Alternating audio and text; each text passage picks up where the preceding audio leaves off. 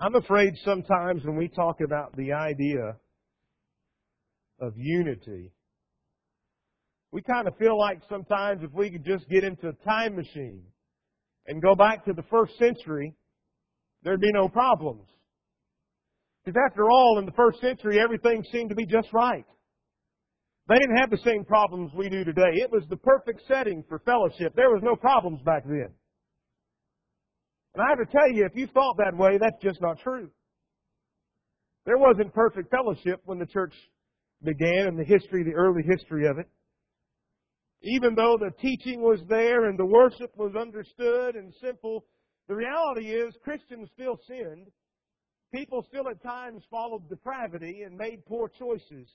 And there were times when fellowship is broke down. As we walk through the book of Acts, in Acts 2, you know the church was established, but in Acts 3 and 4, we see them being close together. But then we come to Acts 5. And Ananias and Sapphira are struck dead for lying to the Spirit, to God. And fear comes upon the whole group. And then you come to Acts 6, and there becomes an uproar. So people are saying, well, we're being overlooked. The Grecian widows, they're not being taken care of like they should be. And there was a breakdown. And so 7 men are appointed to meet that need. You go a little further, and in Acts chapter 9, a man named Saul becomes a Christian. He becomes a disciple, a follower, a believer. And even some among the apostles were not necessarily ready to accept him. It took a while, and to forgive him for his past. And then in Acts 10, we have the Gentiles being converted. And in chapter 11, we have to meet and we have to convince people it's actually okay that somebody that's not a Jew can obey the gospel and come to the Lord. There's another problem there. In Acts 15, we have to deal with another subject causing the division. And then at the end of Acts chapter 15, as if that's not enough, we've got 2 evangelists that come together and have a disagreement. Paul and Barnabas are ready to go. And Barnabas says, well, hey, let's take John Mark with us. And Paul says, no way. And Barnabas says, well, why not? Well, he left us last time. We don't want him in like that on a journey. We've got to depend on him. And you see that in Acts 15 and verse 39 starting. There arose a sharp disagreement so that they separated from each other. Barnabas took Mark with him and sailed away to Cyprus. But Paul chose Silas and departed, having been commended by the brothers to the grace of the Lord. The reality is there have always been conflicts in the church. It's unavoidable. There is going to come those times where we have those problems. Even between adults and even children. It's like the preacher one time said during the beginning of his announcement, we want to let everybody know the 4th grade boys are in complete control of the Sunday school class and are holding Miss Mosby hostage at the moment. Conflict is unavoidable. But what do we do? How do we go? And the church is made up of people. And realize that I don't think all conflict is bad. Sometimes conflict is purifying. You can't make metal pure without putting it through some conflict of heat. And sometimes there's things that happen that sharpen and strengthen our fellowship. And yet there are times that it's harmful. And in our lessons this week, as we come together and we talk about getting closer to one another, being united, connecting and conquering, we have to realize that it's not just as easy as saying, okay, we're going to be together, we're going to unite. Enough said, done, easy. Reality is, when we try to come together, there's going to be some problems along the way. There are going to be times where the fellowship breaks down. And what do we do? How do we react when that happens? Let me give you some reasons. I failed to I realized I got up here, I didn't put my animation on here the right way, so you just follow along with me and we'll talk about these things. What are some of the reasons people become isolated? Well, one of those up there is extreme suffering of sickness.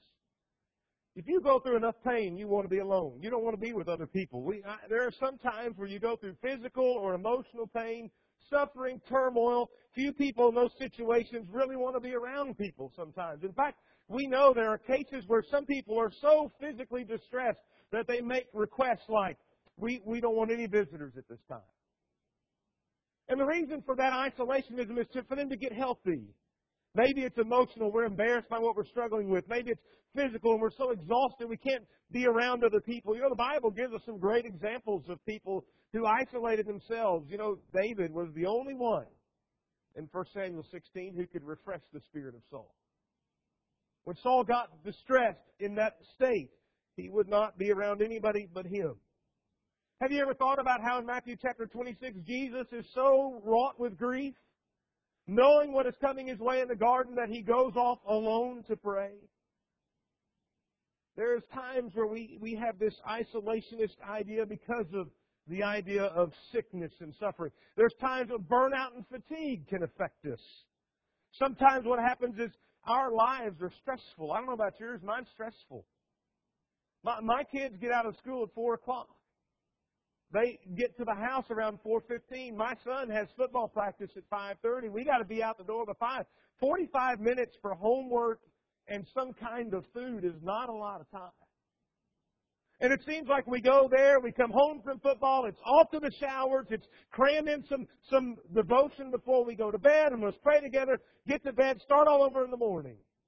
And you know what? You do that over and over and over again. You know what happens? You start to get pretty burnt out, don't you?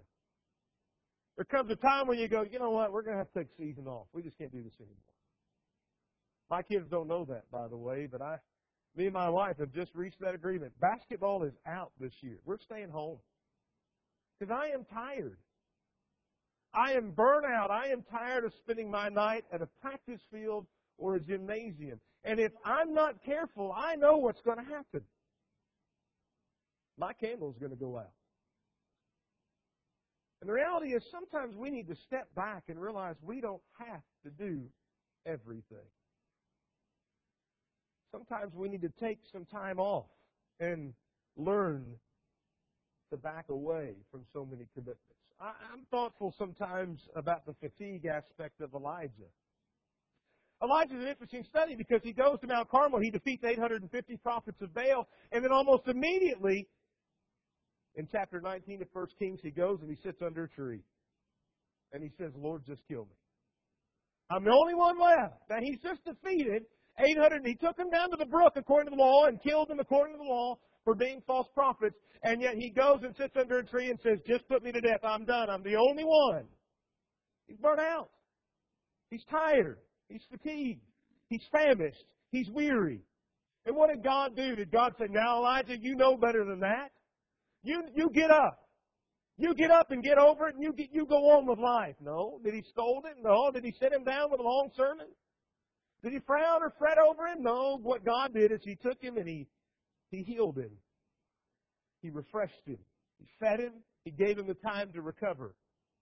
You know, from time to time, there are going to be people among the body of Christ who are tired, who are burnt out, who were fatigued, who need to rest, who need to relax, who need to be refreshed. We might look at them and say, I can't believe they're so lazy. And yet we don't know what's going on in their life. They don't need to be cornered or lectured or guilted into work. They need to be encouraged. I tell you what burns out Bible class teachers and elders and preachers is not the constant work. It is the feeling that there is no appreciation for the work. You want to prevent burnout among your leadership, among your teachers, and among the ones who deliver the lessons and the song leaders and all of those who are active and the workers and even the people who are out knocking on doors or maybe the ones who are pulling the weeds in the flower bed for you if that happens. You want to prevent burnout and fatigue, you show appreciation. And you encourage them. What about trouble at home or personal turmoil?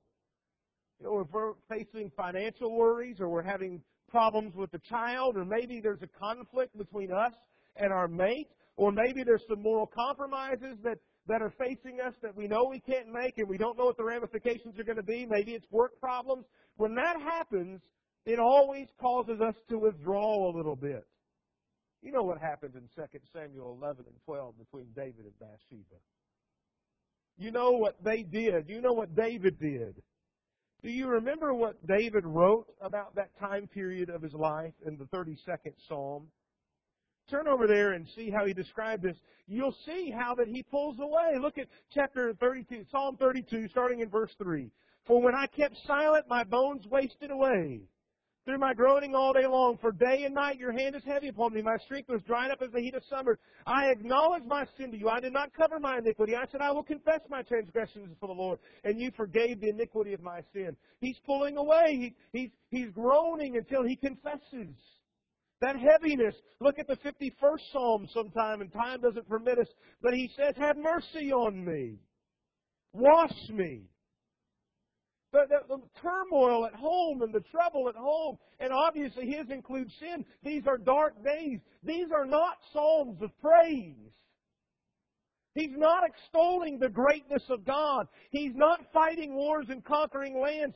David was sitting at home and bemoaning his sin and dealing with his grief and his depression. He was removed and preoccupied. Don't you know that happens today? And sometimes what we need to do, instead of being critical, is we need to be patient and encouraging. What about friction between two or more individuals? I think that's the most common reason why the reality of the breakdown of fellowship is. People with people conflict. One-on-one turmoil. Personality clashes.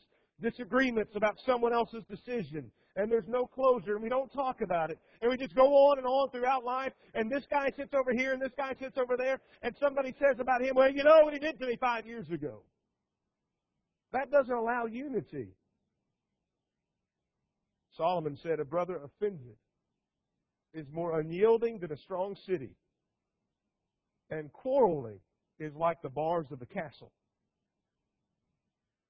Brethren who quarrel end up putting bars on their heart that will not allow their brethren in. And it says, stay away. I want to be left alone.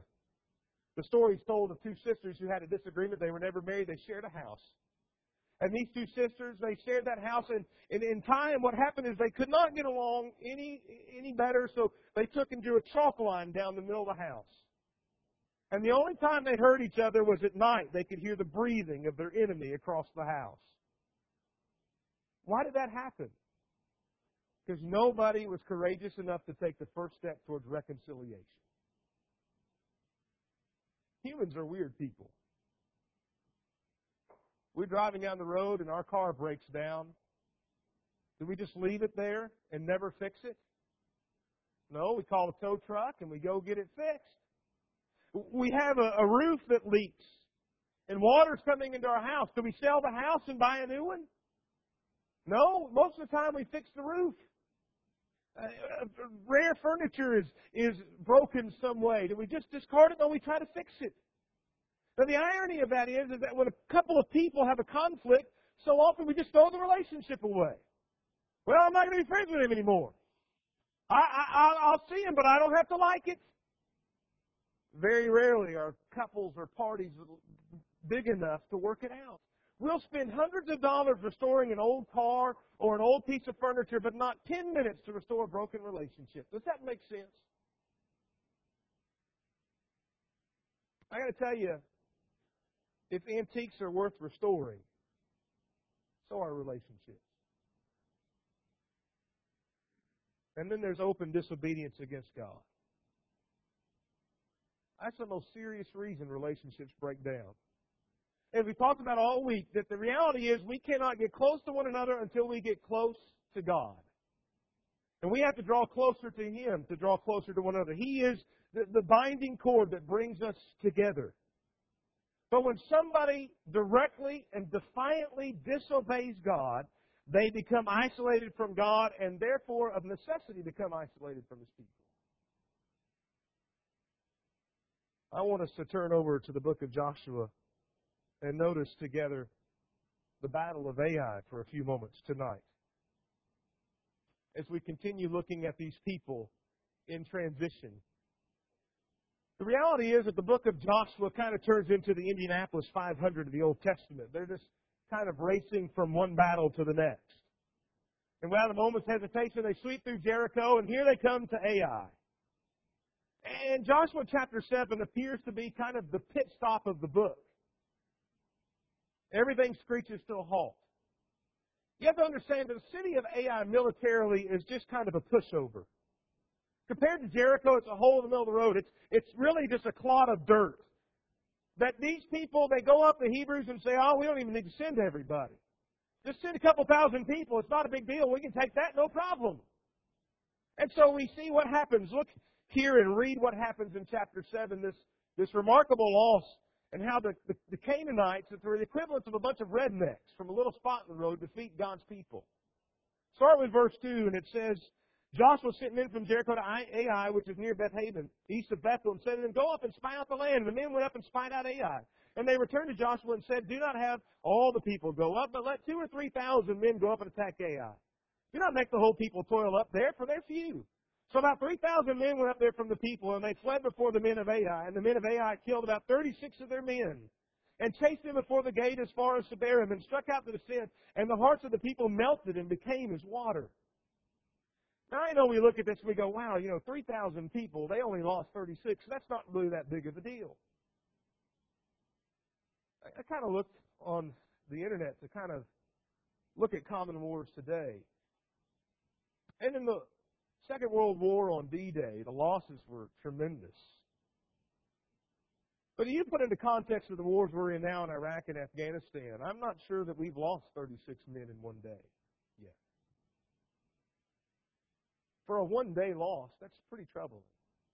And especially the people of Israel who haven't lost, from what we can tell, anybody. Something here went terribly wrong. Now, if you've read the rest of the chapter and you've read the book, you know what it is, but just wait and put yourself in the shoes of Joshua. God has said, wherever the sole of your foot touches is your land. And here 3,000 people go up to Ai and they get run away. And 36 of them fall. Our purpose tonight is not to rebuild military strategy or look at ancient history, but look at the relationships and how they impacted this. There's 4 stages here that we go through in this chapter together. The first of those is, what is wrong? The symptom stage is you study the Battle of Ai and you think about what goes on and you see a couple of things aren't right. There's a breakdown in the normal routine. There's a reaction here from the Hebrew people that's not what they expected. They go to battle and they win. And now they've lost. They're expecting some slight skirmish with no big results except for them to take a city, not lose anybody, and now they get wholesale resistance. And not only that, secondly, there's a discouragement, there's a loss of morale. The Scriptures say that their hearts melted and became like water. Can you imagine that? Has your heart ever melted? Has it ever melted? And not in the good way? We use that term today saying, oh, he just made my heart melt. That's not the way this is talking about. These people became cowards. There was a song that said, you don't bring me flowers. You don't sing me love songs. You hardly talk to me anymore when you come to the door at the end of the day. A husband and wife can become sensitive to a distance that's separating them and the problems and the breakdown in the relationship. And they get discouraged. That's what's going on here. The hearts are melting. You don't sing me love songs anymore. You don't talk to me when I walk through the door. The symptom stage is realizing that. The routine's been altered. The morale is lower. What is wrong? What has happened? And in the local church, that's going to happen at times. There's going to be a feeling. I've heard people say, I was talking to a gentleman just this week, and he says, we had all this excitement and all this energy, and just in an amount of time, we had about 8 baptisms and 8 restorations, and then something happened. It just quit. It just stopped. The first thing you have to ask yourself is, well, what's wrong? What is the problem? What's happened? We know that something's wrong. What happened to cause this? Now imagine being Joshua in this text. Put yourself in his shoes and start reading in verse 6. Then Joshua tore his clothes and fell to the earth on his face before the ark of the Lord until the evening. He and the elders of Israel, they put dust on their heads. And Joshua said, Alas, O Lord God, why have you brought this people over the Jordan at all? To give us into the hands of the Amorites to destroy us? Would we have been content to dwell beyond the Jordan? O Lord, what can I say when Israel has turned their backs before their enemies? For the Canaanites and all the inhabitants of the land will hear of it, and will surround us and cut off our name from the earth. And what will you do for your great name? What happened, God? The Canaanites are going to know that we're weak now. We didn't even fight. We turned and ran, and 36 people were killed. It's apparent here that Joshua goes with the elders, and he seeks God's wisdom. He's going and saying, what's happened? What's happening? What's the problem? Let me say this. When problems happen, we don't know what's going on. Initially, we might gather with others that are concerned and pray to gain insight. Don't leave that step out. So often what happens to us is that we leave that out and we shrug it off and we say, well, I don't know what happened with that guy over there, but he'll figure it out. It's his problem. I don't know what happened, why there's upset and what the problem is. I know there's a breakdown, but they'll get over it. It'll all work itself out. Just leave it alone and let it take care of itself. Too many churches have been split in half because things took care of themselves. We have to be more proactive than that. People don't get over it. The wife whose husband doesn't bring flowers anymore and doesn't come home like he used to, she doesn't just get over it. She doesn't get content to just say, oh, well, I guess that's how it's going to be. It's not how it happens. And it doesn't happen that way in the Lord's body. We must start as Joshua did with prayer. God, what has happened? Prayer is the key so often. It opens the door to our hearts. It gives us depth perception. Prayer calms our spirits. It sensitizes us. It gives us the ability to feel and to know. And we should learn from Joshua. We need to pray to God. And God answers him in verse 10. He says there, get up. I love that. Get up. Why have you fallen on your face? Israel has sinned. They've transgressed my covenant that I commanded them. They've taken some of the devoted things and have stolen and lied and put them among their own belongings.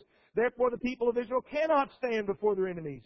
They turn their backs before their enemies because they become devoted for destruction. I will be with you no more unless you destroy the devoted things from among you. Get up, he says again.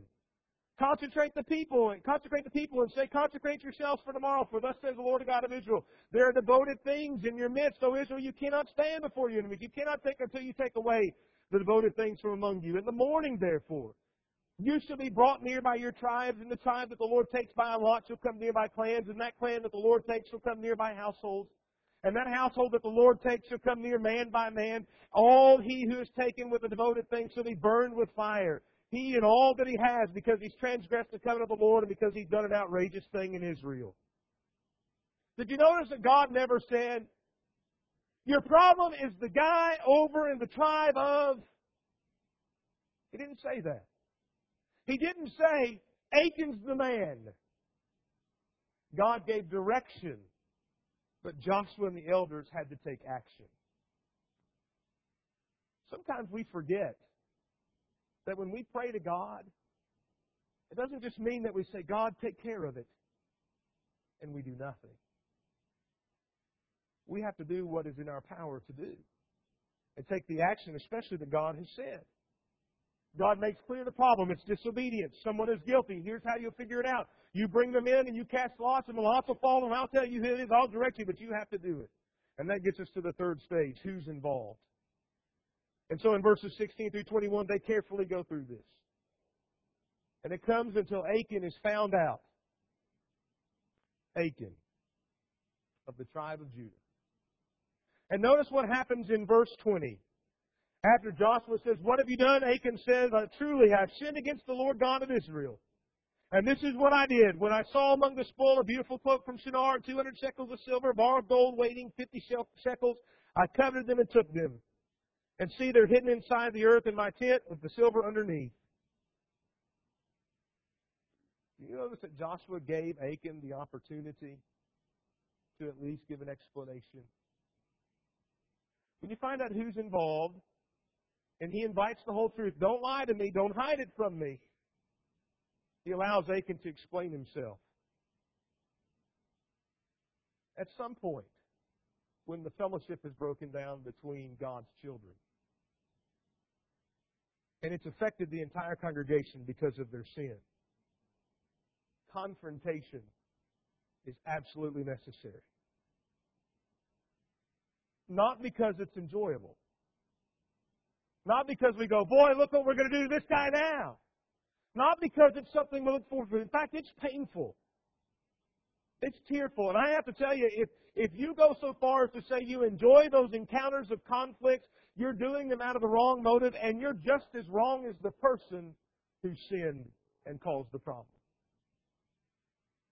Our job is not to be the extension of God's kind of FBI and out here trying to interrogate and reprimand and judge and sentence people. But when there is a problem, we have to find out who's involved and why it happened. We need to be mindful of the passages in the New Testament that teach us about the importance of this. Paul wrote, brothers, if any of you is caught in a trespass, you who are spiritual, restore him in a spirit of gentleness. Keep watch on yourself, lest you be tempted. Bear one another's burdens, and so fulfill the law of Christ. James wrote in chapter 5, if anyone among you wanders from the truth and someone brings him back, let him know that whoever brings back a sinner from his wandering will save his soul from death and will cover a multitude of sins. We do this not to get even or humiliate or embarrass or to judge or to criticize. We simply must find out who's involved so we can save their soul. And then finally, what is needed? Now, under the case of Achan, there's no choice. God has already said, up in verse 15, all that he has to be burned. And he has to be taken from the camp, and he has to be put to death. This is a capital crime under the law of Moses. That's what we see here. Punishable by death. And in chapter 7 and verses 22 through 26, we see that that is exactly what they do.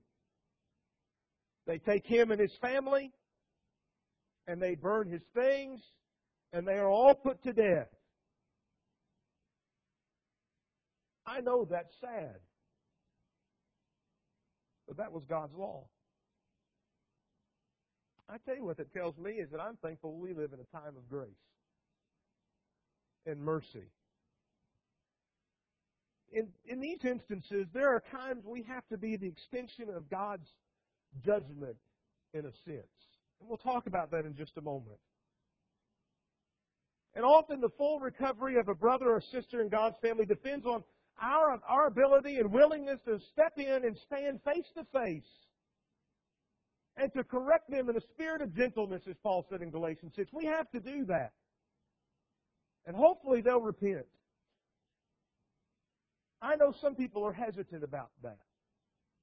I know some people say, well, I love them. Why would I confront them and why would I have that conflict? Why would I have this confrontation? Why would I do that? I love them. You will do it because you love them.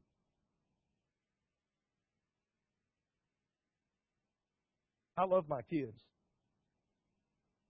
And if one of them were standing out in the middle of this busy road and there came a semi atop that hill, I would do everything in my power to get them out of the road, wouldn't you? I would run, I would yell, I would scream. I'm not fast, but I tell you what, I bet adrenaline would kick in, and if I could, I would run and I would swoop them up to get them out of the path of that coming truck because I love them. When someone is sinning and their soul is in jeopardy, they are standing in that road and there is a spiritual truck that is coming to kill them. And I do not understand why my brethren often say, no, just leave them alone and let them find their own way out of the road. God has given us a plan to get them out of the road. And we could go to many places because what if they don't repent? What if we confront them and they don't repent? Well, I'd like for you to turn over to 1 Corinthians chapter 5 and to see a few things from there. And we won't dwell long on this, but this is the application. In our time, this is the application for what happens in Joshua 7. In Joshua 7, those people were put to death and they were burned and all of their belongings. But we don't practice that today under the law of grace. The grace is extended in that they are given the time and opportunity to repent. And here's how this occurs. In 1 Corinthians 5, there's a man who is doing something that is so sinful and immoral that even the Gentiles don't practice it. That's a pretty slanderous statement. Start reading in verse 1. It is actually reported there is sexual immorality among you, and of a kind that is not tolerated among pagans. For a woman has his father's wife, and you are arrogant, Paul says. Ought you not rather mourn? Let him who has done this be removed from among you. For though I am absent in body, I am present in spirit, and as if present, I have already pronounced judgment on the one who did such a thing. When you are assembled in the name of the Lord Jesus, and my spirit is present with the power of our Lord Jesus, you are to deliver this man to Satan for the destruction of the flesh, so that his spirit may be saved in the day of the Lord. Let me tell you, there are two reasons this is done. The first we just read in verse 5. This is done, this removing him, this turning him over to Satan, this marking process. And I want to use that term very clearly, of noting the one who's in sin. That is done to save his soul in the day of the Lord. That's the first and foremost. Because you love him and you want to go to heaven. You tell him this is so serious, he's going to have to repent. And secondly, verse 6 says, your boasting is not good. Do you not know that a little leaven leavens the whole lump? The second is to protect the influence of those who are in the congregation. That if he's allowed to remain, that his influence will influence them. This is what we commonly call church discipline. And I know people say, well, it's a time of grace. Yeah, the grace is seeing that your life is spared in comparison to the old. You don't have to give up your life. The grace is not a justification for a man to continue in his sins or those who assemble with him to continue to tolerate it. Can't be done. Is it easy? No. Is it enjoyable? Absolutely not. But I tell you what you learn from Joshua chapter 7 is this. God said you will not win another battle until you remove the devoted things, the sinful things from camp, until they are removed, until you do what you have to do. And I tell you, the modern day application is pretty simple, brethren. A congregation that tolerates sin and winks at it like the church at Corinth did will never grow and mature spiritually until they take care of the problem. It cannot happen. Now, not all breakdowns in fellowship can call for a confrontation or direct intervention. Not all breakdowns in fellowship like burnout and fatigue and sickness and the things we talked about, those don't call for this reaction. They're not a disobedience against God, but willful and defiant disobedience against God. And it causes the Lord's name to suffer and the church to suffer. Drastic measures must be taken. Not because I said so, but because God did. Because that's what He's required of us. So what does that mean to all of us? First, it means get involved. Fellowship breakdowns that are a direct result of disobedience will not take care of themselves. They just won't. And that means we get active and we get involved and we help out our brother or our sister and we recognize the need for them to come back to God. And we become a part of the process.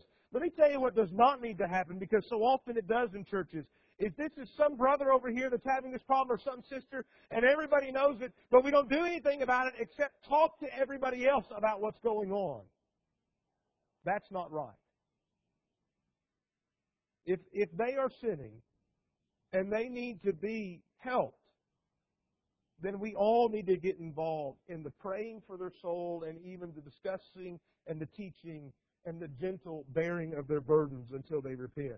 Secondly, start today. We sometimes think if we just wait, maybe it will take care of itself. Maybe just put it off just let it wait a couple of months. I don't know that that's ever worked.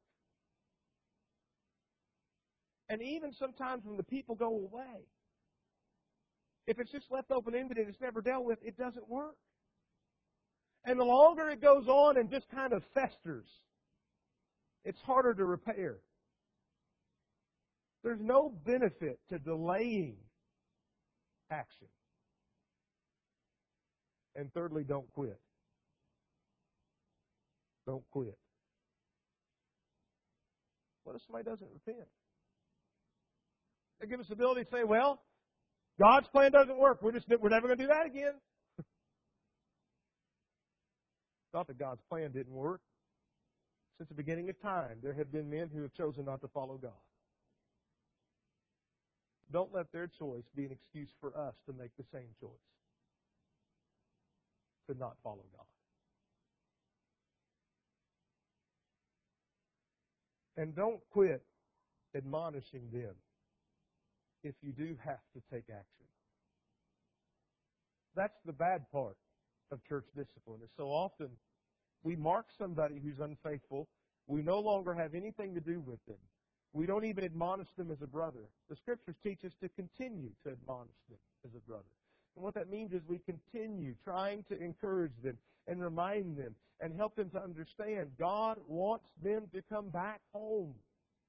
And their spiritual family wants them to come back home. And the only way that happens is when they repent and put away their sin.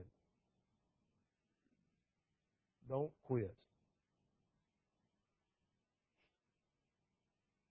If you had a tumor and your doctor examined you and he determined that that tumor was malignant, would you want him to ignore telling you the truth? Would you want him to say, oh, everything's okay? Would he be a friend? Would he be a competent professional if he told you there was no problem at all? Don't worry about it. Everything will be fine. Nothing to be concerned about. And would you recommend him to others if he did that and you found out what he had done? No, when we go to people who watch over our physical bodies and we have problems, we tell them, I want you to shoot straight with me. Tell me what the problem is. I don't care how bad it hurts.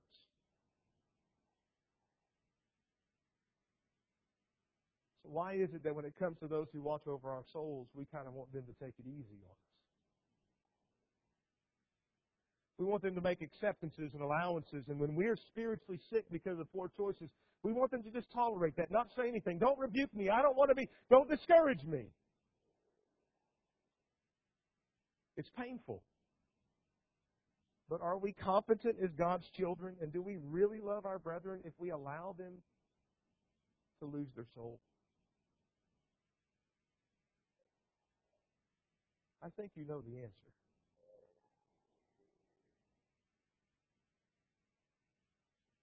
I don't know of a congregation of God's people who's not had problems. If you know of one, that they're just perfect and they've never had problems, I'd first tell you not to ever go there. You'll mess it up. But secondly, I'd probably tell you, you call and ask somebody. They've had it. We're going to have problems. We're going to have people who make poor choices, and we're going to have people we love who make bad decisions and do bad things. How we respond to it is the key. And I hope that you understand that everything we've talked about tonight should be done in the spirit of love. Bear your brother's burdens and restore him with a spirit of gentleness, not hate, not animosity, love. The same love that convinced Jesus to come to earth and to die for us. We're to show them that same love, sacrificial love.